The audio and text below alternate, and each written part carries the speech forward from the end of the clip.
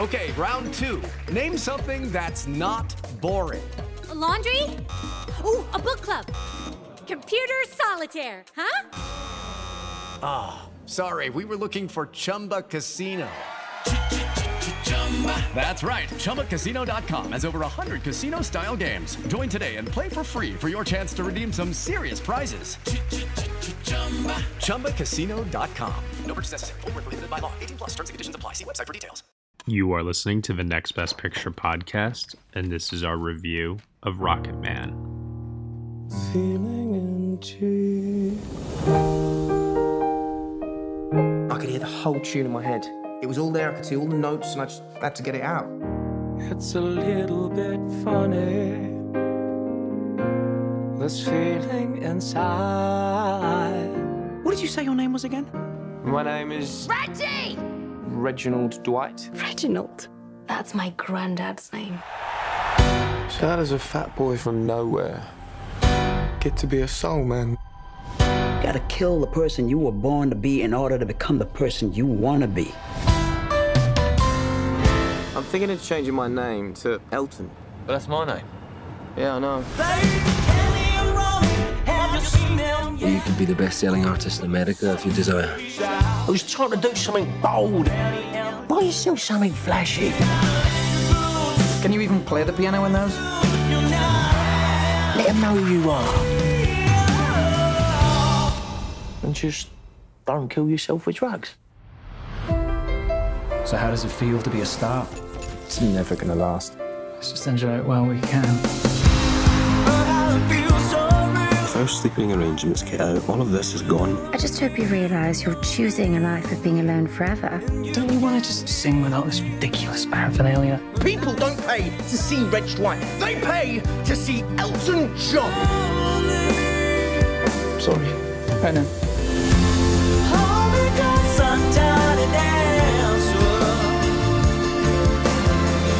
Do you even care how much pressure I'm under? Not really. I'll still be collecting my 20% long after you've killed yourself.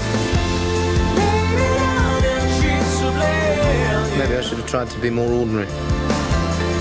You were never ordinary.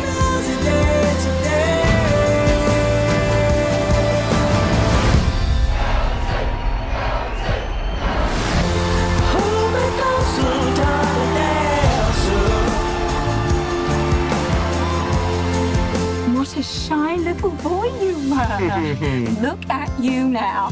All right, everyone, you were just listening to the trailer for Rocket Man, and the story is as follows. An epic musical fantasy about the uncensored human story of Sir Elton John's breakthrough years. The film is starring Taron Egerton, Jamie Bell, Richard Madden, and Bryce Dallas Howard. It is directed by Dexter Fletcher, written by Lee Hall. Joining me for this podcast review, I have Josh Parham. Hello, hello. Celia Shalekaway. Hey there. Casey Lee Clark. Hello. And Thomas E. O'Brien. Yes, hi everybody. I almost called you Sir Thomas E. O'Brien. It just rolled off the tongue. But it would be appropriate.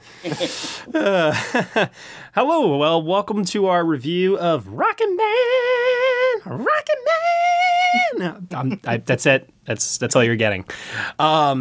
This film, it's inevitable to just come right out of the gate swinging and saying that this is coming off of the heels of Bohemian Rhapsody performing very well at the Oscars recently. And I think that comparisons to that film are almost unavoidable considering the close proximity in which the two films have been released and how much they were in the lead up to the release of Rocket Man. They were compared to a lot in regards to the content, how Taron was going to be playing the role. Obviously, they're both musical biopics. But what did we ultimately think? Did we think it was better? Did we think it was worse? Do we think it was more of the same? I think we're going to have some varying opinions on this one. Why don't we pass it off first to Celia? Celia, what did you think of Rocket Man? I liked it. I think it hit the notes that I was hoping it would hit. Obviously, so I saw it on Friday, and obviously since then I've, seen other people's takes on it, and I don't think it's necessarily like a groundbreaking film, but it was what I wanted to watch. Like, it was what I was hoping to see. So I liked it. So you had expectations, you walked in, it delivered. Cool. Mm-hmm. Casey, what about you? So for those that have not heard me gush about this already on Twitter and on the Weekly Show the other day, I am a massive Elton John fan, and I went into this with expectations that I knew would probably met inevitably based on my own bias, and I came out just loving it. I have a couple little nitpicks that I think we'll get into, but as a whole, I really loved it. I loved Taron's performance. I loved the musical elements, and yeah, this Elton John means a lot to me. I feel like I've grown up with his music. I've grown up my mom loving him and Bernie Taupin as a songwriter as well. So I feel like I know these people, and it was a really beautiful experience, and I can't wait to talk about it more. Okay. All right. Tom, what about you? I was going in a little bit worried about it because I was so afraid that it was going to be yet another drama with music. And I said, I really don't want to see a, drug-addled Elton John drama. Thank you, no. So that when teen Reggie goes through the door of the fair, and all of a sudden we have dancers going on, and I said, oh, wow, we've got a full-fledged musical here.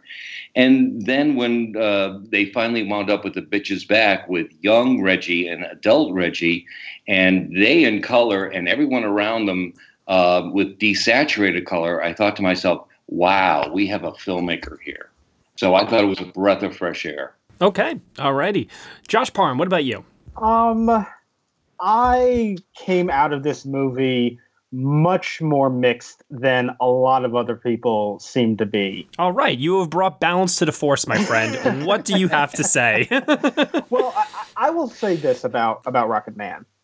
I don't think it's a bad movie. And I do think that there are a lot of things that are really good about it. Taron Egerton being chief among them. I think his performance is really spectacular. I think most of the cast is pretty good, with one very notable exception, which I think we will get to.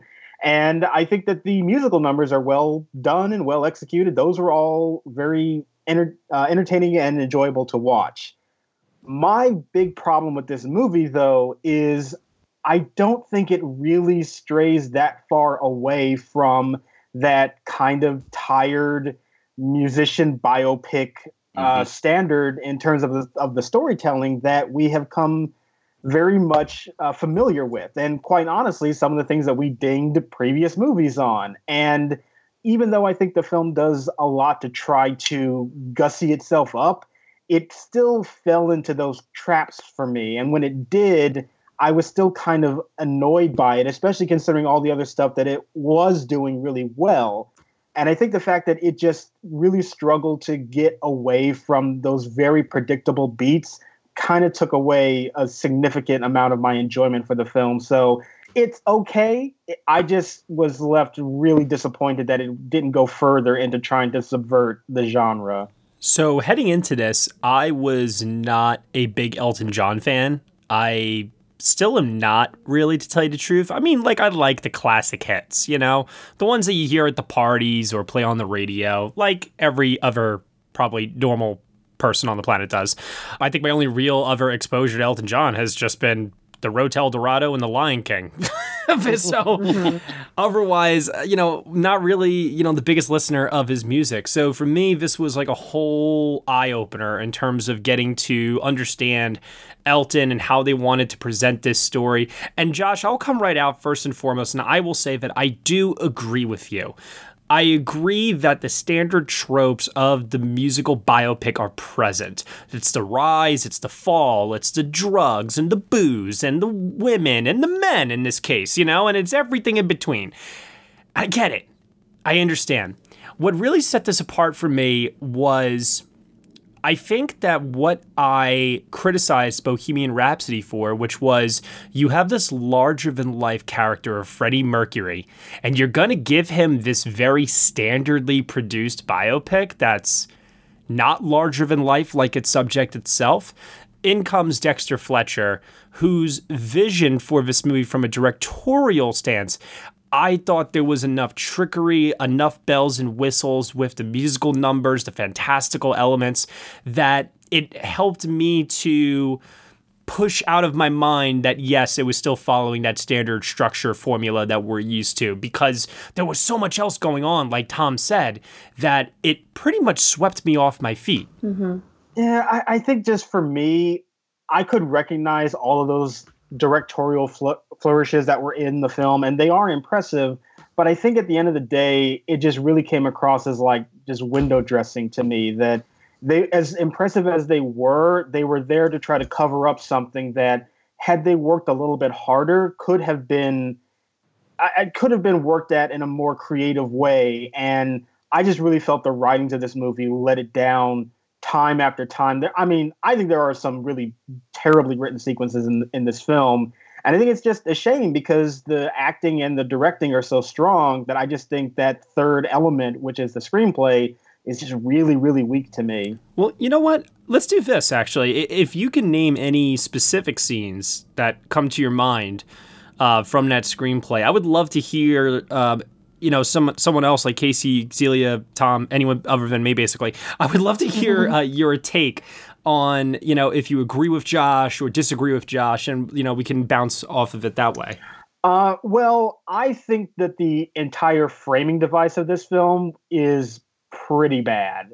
With the AA meeting, you mean? Yeah, I was not a fan of the rehab sequences in this film. And in fact, at one point, I thought that maybe these were also a fantasy because of how terribly they were coming across. They just felt very stilted to me and felt like a framing device that just wasn't necessary. And they were places that I felt really tried to hammer in the point of highlighting the very standard moments that we get in these biopics. And those were sequences that I just really could have done without.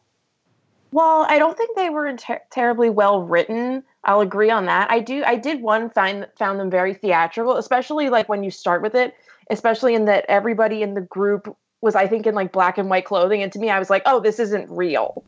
Like I genuinely don't think any of them are like fully real until maybe like the last one when he's in like the tracksuit. Mm-hmm. And it's like clearly he's in rehab, that I think it's all kind of in this weird bubble of fantasy. And in that, even then I could like picture it on stage, how they would like start off a musical this way of like this framing, because that's something that I feel like musicals on stage do a lot. So that's why it didn't bother me, but I can also recognize like, yeah, this probably wasn't the most well written or like original interesting thing, but it didn't bother me, if that makes any sense. You know what bothered me more was the musical montage where they're showing through crossfades his success over like a 2-minute or 1 minute period of time. Mm-hmm. And it's like, and Elton John just continued to have all of this success. And here are the, news headlines during that time. And here's Elton John with a bag full of money, and it's like, okay, I feel like I've seen this before. Yeah, you saw it last year in Bohemian Rhapsody. Yeah. Do you think that, Josh, if this had come out before Bohemian Rhapsody, you would feel the same about it? Good question. I don't really think so, because having already seen Bohemian Rhapsody and knocked that film for many of its tropes, I think that this film just happens to suffer from the same thing. It's slightly better executed. I will give it that, because it has those musical sequences that are really well done. But I do think that the bare bones like structure of this story, in terms of just how it is unfolding, just really feels so familiar to all of these other movies. And, I'll admit, maybe expectation going into this one played a little bit of a factor, hoping that it would be better than Bohemian Rhapsody. But I still think that even taking a step back from that movie, Rocketman still indulges in many of those tropes that I'm just kind of tired of seeing. And it tries very hard to dressy them up, but it's still there for me. Mm-hmm. Yeah. It's interesting that you say that too, because one thing I was thinking about while watching the movie was we start off seeing Elton John as a child and how he gets into via Academy School of Music and his relationship with his father and his mother. And in my mind, I'm starting to think to myself, oh no, they're really going to do from the very beginning, then the movie's going to have its focus in the middle, and we're going to go all the way till the end to the present day, and it's going to be just that walk hard, standard musical biopic, but it doesn't do that. It actually doesn't show anything from his later life, which in retrospect now, I don't know about you guys, but I was having quite a fun time watching this, that I could have seen more. Like, I could have seen Taron Egerton with some makeup and, put on a couple more pounds and play like Elton John in later years and show maybe those happier times at post-rehab. That was something that I thought afterwards, too, was like the one flaw of the film that I keep coming back to isn't really, I mean, yeah, it's not like perfectly written and it's not, the most original thing and all this stuff, but I feel like most of the flaws lie in the fact that this was produced by Elton John. And so it's like, it doesn't feel particularly hard hitting in any kind of sense. Really? Oh, no. Wow. No, I mean, and that was something that I actually spoke to my parents about afterwards, because they saw Elton John live when he was in like the midst of his drug years. And so I was curious about their like take on seeing what his side of the story was or whatever. Mm-hmm. And I asked them like, oh, do you feel like it was, an unbiased view of it? And they were like, I mean, maybe, but I feel like there would have been more people in the background rolling their eyes at him instead of telling him that they love him and all this stuff. So, I mean, I don't think it was particularly unbiased, but I think the success of the movie and the reason why in this case it might be good that he produced it is it did make me a lot more like interested in his life overall. And I was like, yeah, if they made a sequel that was like him doing the Lion King soundtrack, like I'd be down for that, like in that way it was successful because it kind of sold you him as a person. Was that what everybody was hoping for from the film? Probably not. What's really funny, Celia, was like considering the fact that the movie is so much about this man's quest for love, I was almost convinced that the movie was going to end with him singing "Can You Feel the Love Tonight?" I was like, I think just because I wanted to hear it so badly, and the fact that the film doesn't go into it, I understand why. I get it in retrospect, but no, that is interesting though, and I do concede that.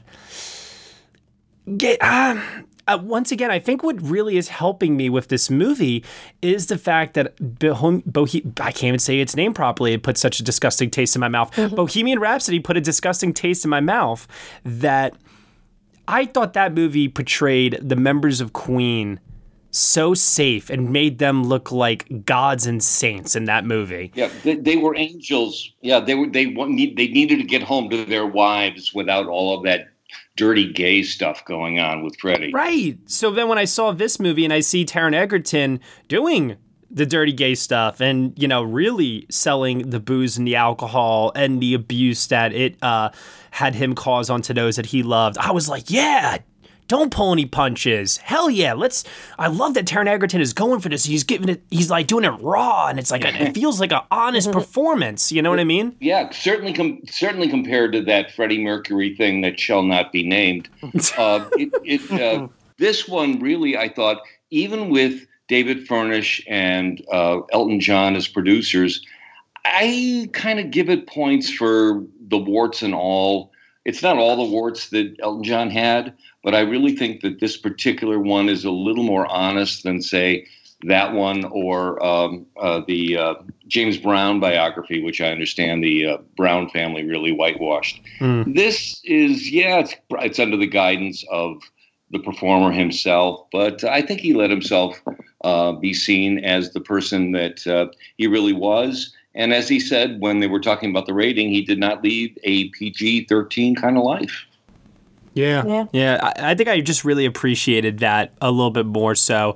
And it's interesting because had Bohemian Rhapsody not existed, I actually do think I would be less high on this movie. I don't know. I feel like I never walked away with the feeling of like, he might be a bad person. Like nothing happened in the movie that made me think this guy might not actually be that great of a person. Like there was no real redemption. I mean, there was a redemption arc for him, like personally, like he overcame his own demons and stuff like that. Mm-hmm. But like outside of like getting mad at the people around him a couple of times. So, I mean, I wasn't mad about it, but it was definitely one of those things where you leave the theater and you're like, I can see that there was the hand of the inspiration in there. Well, one of Elton John's influences was the Beatles. And the Beatles told us that all we need in this world is love. And I like that the film's theme and the story that they were ultimately telling was this was a man who felt that because of his sexuality and the times that he was living in, he was so talented that he had to sacrifice love in order to achieve fame. And the psychological impact that left on him as a result of making that choice, and the fallout of which, like you were saying, pushing his loved ones away because he fell into alcohol and drugs, because in retrospect, he hated that decision that he made. I don't know what it was, but that really connected with me a lot. And I thought that as much as I'm obviously not a famous person or anything like that, something about that desire and that need for acceptance, not just from those around you, but for yourself of who you are, that really spoke to me. Yeah, I loved it. I just didn't think it had to do with him pulling punches or not. Well, and it just I also felt like think, a separate thing. I also think that would have been more effective for me if any of the supporting players in this movie had like any kind of depth or complexity to them. I think that Elton John is the only character who is really like a fleshed out, fully formed, three-dimensional character, and everybody else is really kind of shallowly written. And I think that's a problem with me connecting to this greater emotional story that the movie's trying to sell. I think you have a point, Josh, on that, because especially the problem I had with the film script was early on with the family. Stephen McIntosh and Bryce Dallas Howard, the lines they had were so on the nose. And even eventually, when Elton, as an adult, calls his mother, she says, "You will never be loved," and it's so obvious that this is the theme. And I just wish the parental characters had a little more room to breathe, so there was some dimension, except all that's different from all of the hateful stuff they spew. I really like Jamie Bell as Bernie Taupin. Yep. Yeah.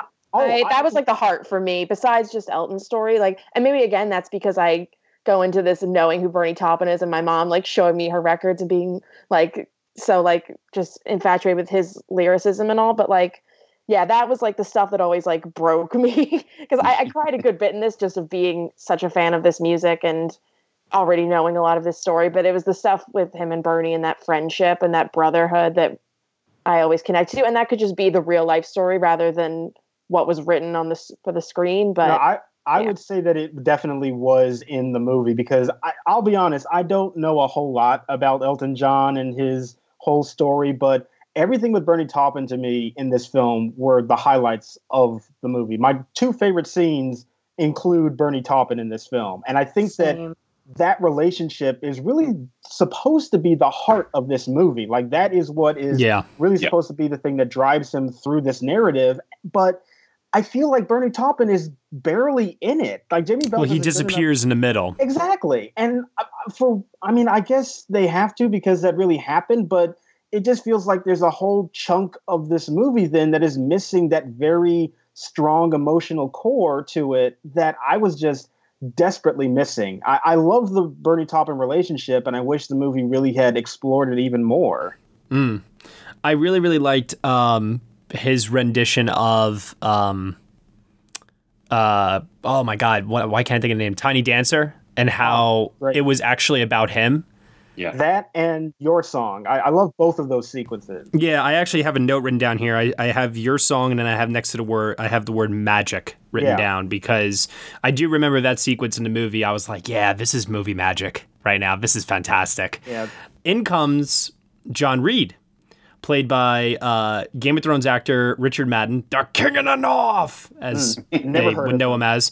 And you probably have heard of John Reed before, because he was also played by Game of Thrones actor Aidan Gillen in Bohemian Rhapsody. So this is a shared universe of Game of Thrones actors playing the same shady managerial character. I'm wondering when Nikolai Coster-Waldau is going to get cast as him next. We'll have to wait and see. But what do you guys think of Richard Madden and his inclusion in the film? Well, it's hard for me to say anything objective about Richard Madden and his acting and whenever he's on screen. So suffice it to say, I did enjoy his presence.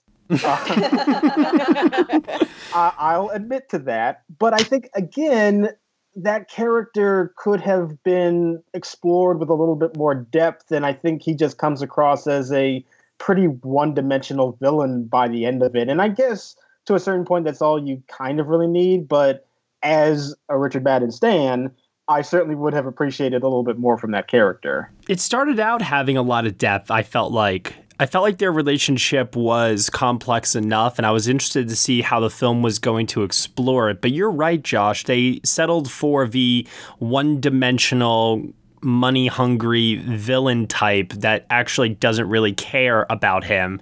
And I was very disappointed by that. Yeah, I would agree with that. Yeah.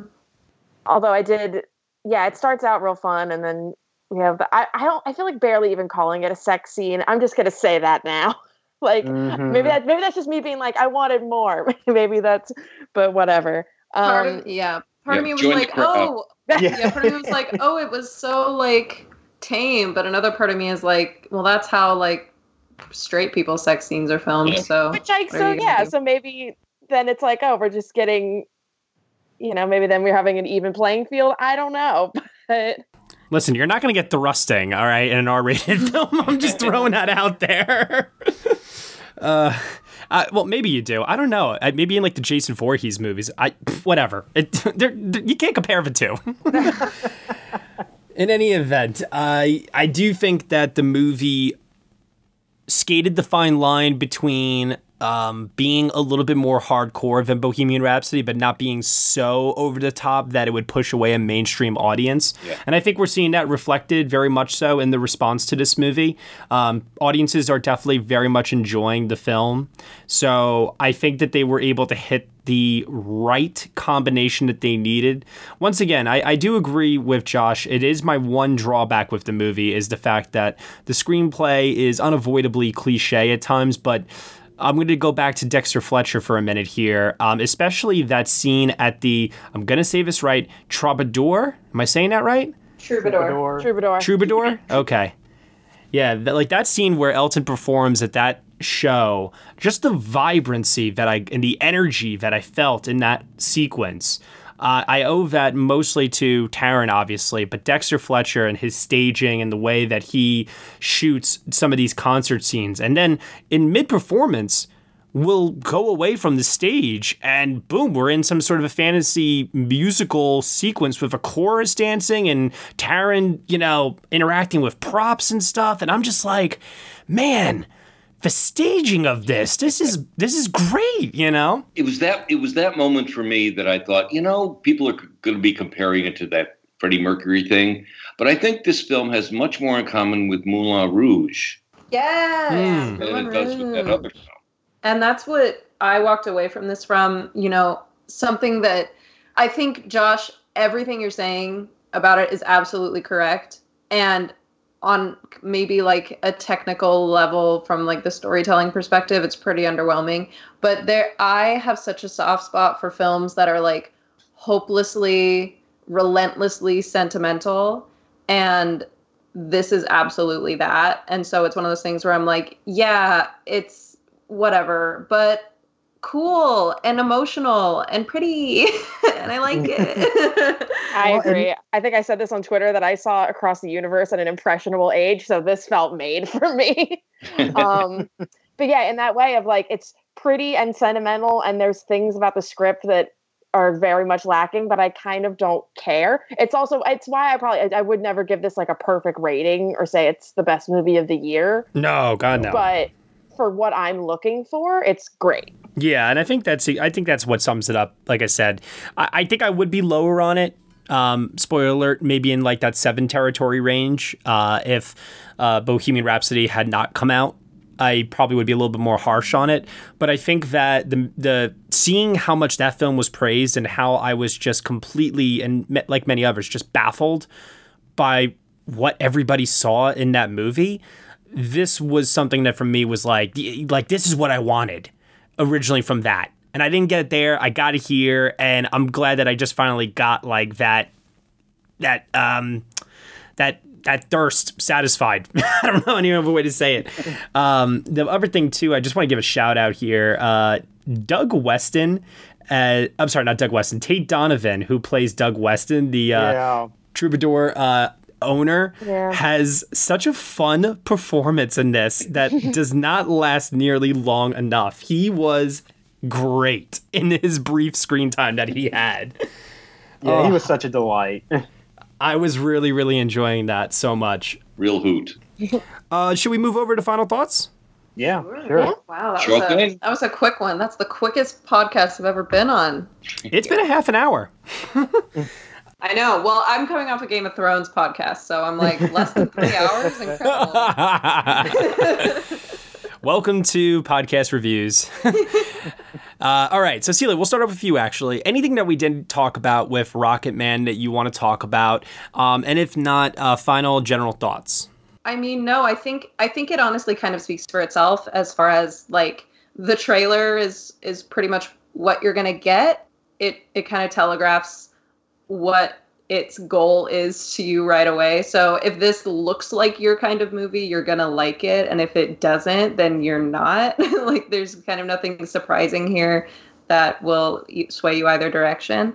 The characters were kind of thin. The script was kind of not all the performances were amazing, but like the music was great. And there was just this overwhelming feeling of like love that I got from it and that I walked out of it with, and that I hope to, revisit maybe like a blanket in the future on a bad day or something like that. So I like it.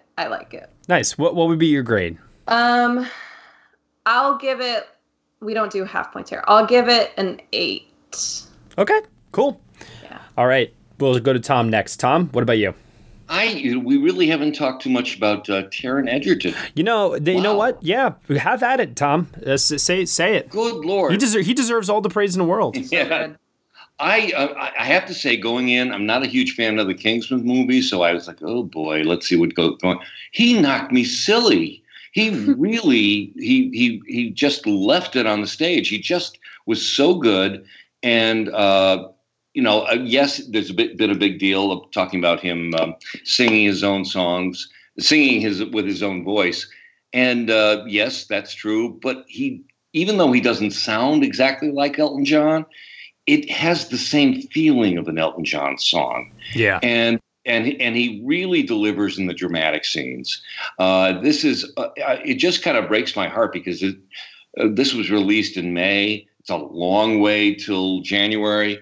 But it had not Rami Malek won last year. I think this would be a major, major contender. But Oscars aside, this is a star-making performance, and I think right now Taron Egerton is a star. His last collaboration with Dexter Fletcher was Eddie the Eagle, which was a performance that I thought was really overlooked. I'm not saying just for awards consideration, but just more for... Guys, look at the talent that Taron Egerton has to just completely transform himself for a role. And it was something that I don't think a lot of people necessarily caught on to at the time. And yes, he's known for playing Eggsy in the Kingsman films. And in between, he's had... let's just put it this way. He didn't have a really good 2018 with Billionaire Boys Club and Robin Hood. I'm just going to throw that out there. Okay. But if you... put all that aside, I still think that the guy, pre-30 years old, he's 29. Jeez. I think that he is extraordinarily talented. And all he needs is the right director and script. And I think that he can continue to keep giving us these very highly transformative performances that shock and awe us. If you haven't seen Eddie the Eagle, I really recommend checking that out. That's another kind of standard feel-good sports movie with him and Hugh Jackman, but he is quite impressive in it still. So Taron Egerton You're not going to get that Oscar, man, but you certainly got our hearts. Absolutely. All right, what grade would you give it, Tom? I give it an 8. Okay. Casey? Yeah, so just I think reiterating what I said, I love this movie. I'm already looking forward to seeing it again. I cried a lot. It was nice. It was a nice cathartic experience for me. Yeah, I think the highlights for me are Taron Egerton and those musical numbers. I remember during that Bitches Back opening, just with like the biggest smile on my face, just like, this is everything I want in a movie. And especially with I feel like there's not many movie musicals anymore that are, besides La La Land, that are good. So it's, refreshing to have that, especially as the little kid that grew up loving movie musicals. And also, even though obviously I already went into this knowing Elton's story and already having those sentimental values to him in these songs, being somebody that has had a history of depression and a difficult relationship with alcohol, I really found things to latch onto in this story that I think were very uplifting. And I think that was an emotional tie to it that I definitely took by the end of this is somebody that overcame something and got better. And same also as just a coming out story. I found very uplifting of somebody you can turn your life around and I'm still standing and I'm here. And I found that messaging by the end of it to be really powerful and really just great for me to hear. And I think overall, it's not perfect. And I think that the first half is a lot better than the second half and the script isn't great. But for what I was looking for and for the expectations that I had for this, it met them and more. And I love this film and I'm really happy that it exists and that it's better than Bohemian Rhapsody and that it's just, yeah, I think it was the film that Elton deserved. And it makes me excited for more musical biopics if they take these interesting turns. What grade would you give it, Casey? I'd give it a 9. Okay. It's not a 10, but I think it's higher than an 8 for me. Okay. Cool. And, also just want to draw attention that how fitting is it that we're reviewing this during the month of June and it being Pride Month. And like you said, Casey, the messaging that it does put out there for knowing who you are and being okay with it to all of our LGBTQ people that are listening out there right now. I just want to give a quick shout out to those listeners that we love you all and we all stand by you. And who's that leave? That leaves Josh. Josh, final thoughts. I would actually say that if I'm going to talk about a final thought, my feelings about this movie are kind of summed up in one particular scene of this film. And it is when Elton John is in his throes of his drug addiction and I forget what song is playing, but there's a song playing that's going on, and he basically is at a club that turns into a very well choreographed orgy sequence with flashes. Yeah, that was it. and that scene, I was thinking, this scene is very well directed. I like the visual style of it. I think Taron Egerton is really great. The music's fantastic. All that's good. And I've also just seen a scene similar to this in Bohemian Rhapsody. Literally the exact same scene. Exactly. When he goes into the nightclub and, what's the song? Another One Bites the Dust is playing. Yep. And to me, it's is this scene slightly better executed than the previous one? Sure. But it still adheres to the very same basic formula that all of these movies seem to have. And that was incredibly frustrating to me. So there's a lot of this movie that I do appreciate. I appreciate the visual style that it was going for and trying to be a little bit more impressive and not just be so bare bones in its filmmaking.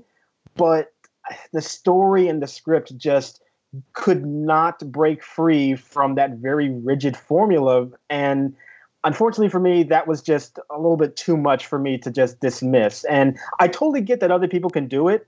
And if you can, all the more power to you. But I think for me, knowing that the visuals were so impressive and trying to get away from the standard fare, to see the script fall down that path was more frustrating to me than I think for a lot of other people. That's totally fair. I totally see that. Josh, and I fully understand it. Like I said before, I think that I'm only going to speak for myself here. I think that the visual style, like you said, comparing those two scenes especially, because I just had flashbacks to exactly how that scene was edited with the lighting, the slow motion. I remember all of that now that I'm thinking about it back in Bohemian, and I'm remembering the scene now from Rocketman, and I favor what they did in Rocketman more, also because I feel like while I was watching Rocketman, I was less bothered by some of the decisions that they did make and how they presented the story. And I think it's totally natural and completely understanding if the same things that bothered you in Bohemian Rhapsody also found a way to come through here as well. I can totally recognize that. Yeah, and to me, that's the biggest issue that I have. There are very impressive elements to the film, but that bare structure to it that's so rigid, I just really couldn't get past, sadly. So for me, I ultimately end up being a 6 out of 10 on this film. I'm very mixed on it. There's a lot I like, but there's also a lot more, or there's also just a great deal that I didn't really like as well. Well, I still love you, Josh. So, well, thank you. You always have my love. I totally get it. I've been in your shoes where I'm the only one that isn't a huge fan, so I'm with you. And hey, like I said, you brought balance to the force at least, so that's always good. I will give this film an 8 out of 10.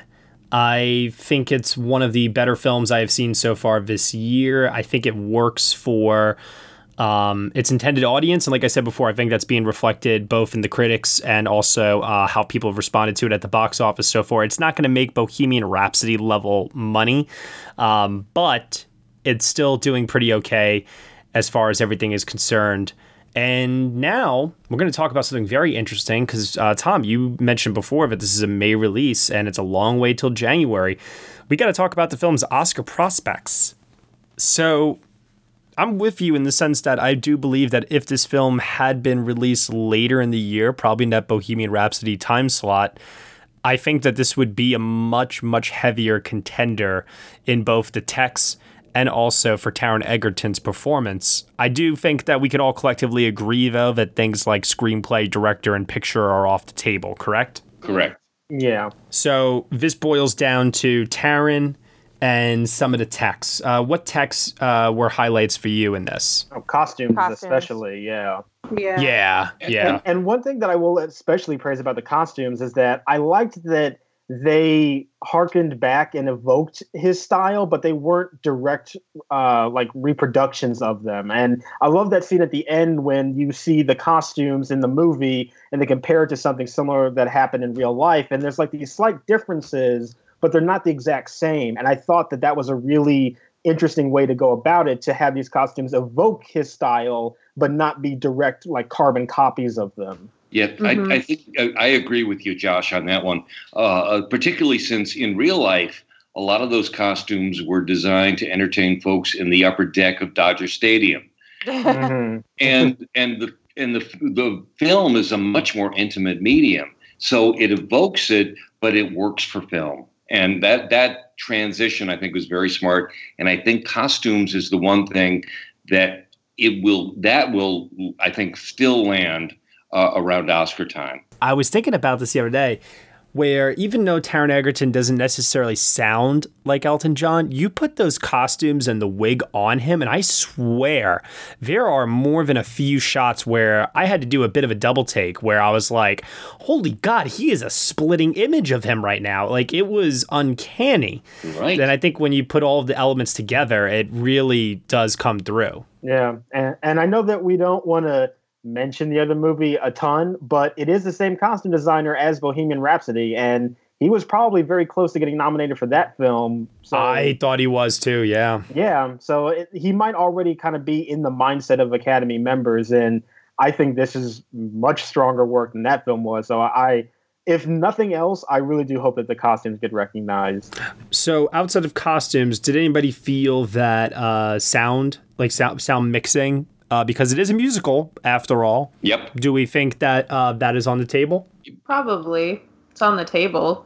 Yeah, you can never really count out a musical of any kind. in the sound category. Yeah.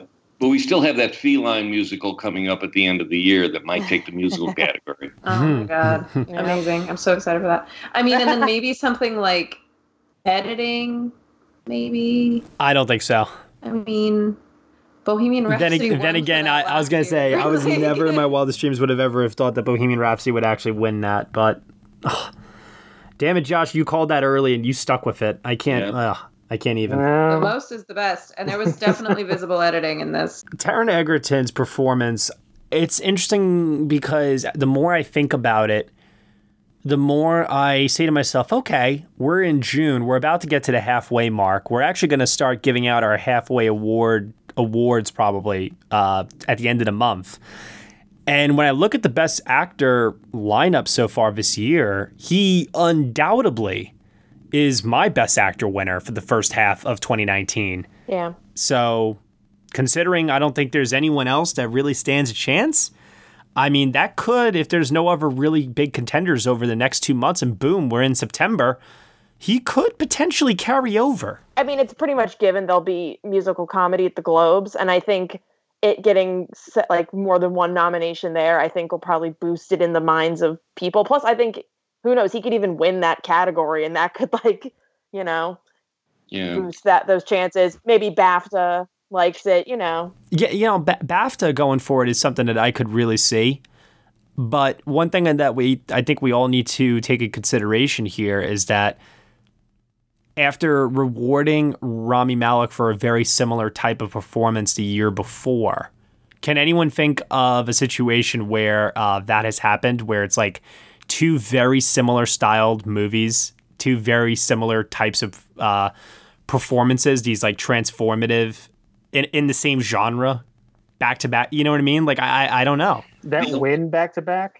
Yeah, no, but nominated back to back, I would cite Bing Crosby in Going My Way, and then he was nominated the next year for the same performance in Bells of St. Mary's. I was gonna say I haven't seen Bells of St. Mary's, so I can't agree with you there. But at the same time, I believe you there, Tom. Or I swear, but it happened. I kind of see it in a situation like Jamie Foxx and Ray and Joaquin Phoenix and Walk the Line. Yeah. Okay. Yeah, the tough thing I think so far is that, yes, I think it's the best performance that has been released, but I don't know whether it's the best performance that has been seen, because critics saw Leo in Once Upon a Time in Hollywood and Antonio Banderas in Pain and Glory, who I think both of them will be contenders. Yeah. Mm-hmm. Yeah, I don't think Taron ends up getting in for Oscars in the long run, but I don't think I can completely rule it out. I could see him with a nomination at best. Yeah, I agree. Definitely would. I agree. All right. Well, got nothing else to add on that. With that said, Celia, tell everyone where they can find you on the internet. You can find me on Twitter and on Letterboxd at Films Unstuck. Casey? You can find me on Twitter at Casey Lee Clark. Josh Parham? Well, despite my feelings about Rocket Man, you can still find me being a Richard Madden stan on Twitter at JR Parham. The king in the north. Josh is like, you are my king in the north. North, south, east, west. Tom O'Brien. You can find me at Thomas E. O'Brien on Twitter. And you can find me at Next Best Picture. Thank you so much, everyone, for listening to our review of Rocket Man here on the Next Best Picture podcast. You can subscribe to us on iTunes, SoundCloud, Google Play, Stitcher, TuneIn, Player FM, Acast, CastBox, and also on Spotify. Be sure to leave us a review on Apple Podcasts. Leave us a comment, rate us 5 stars, let us know what you think of the show, give us feedback. It helps for people to discover our show.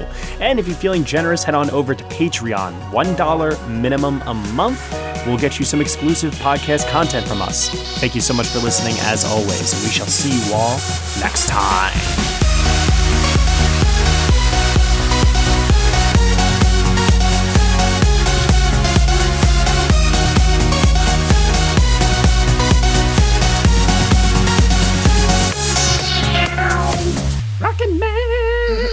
Oh, God, I wish I could do that. I love that you opened it with that, so it'll be a real test of the listeners' commitment. They're going to be like, nope, shutting this off. That. With the Lucky Land Slots, you can get lucky just about anywhere. This is your captain speaking. We've got clear runway and the weather's fine, but we're just going to circle up here a while and get lucky. No, nothing like that. It's just these cash prizes add up quick. So I suggest you sit back, keep your tray table upright, and start getting lucky. Play for free at LuckyLandSlots.com. Are you feeling lucky? No purchase necessary. Void where prohibited by law. 18+ terms and conditions apply. See website for details.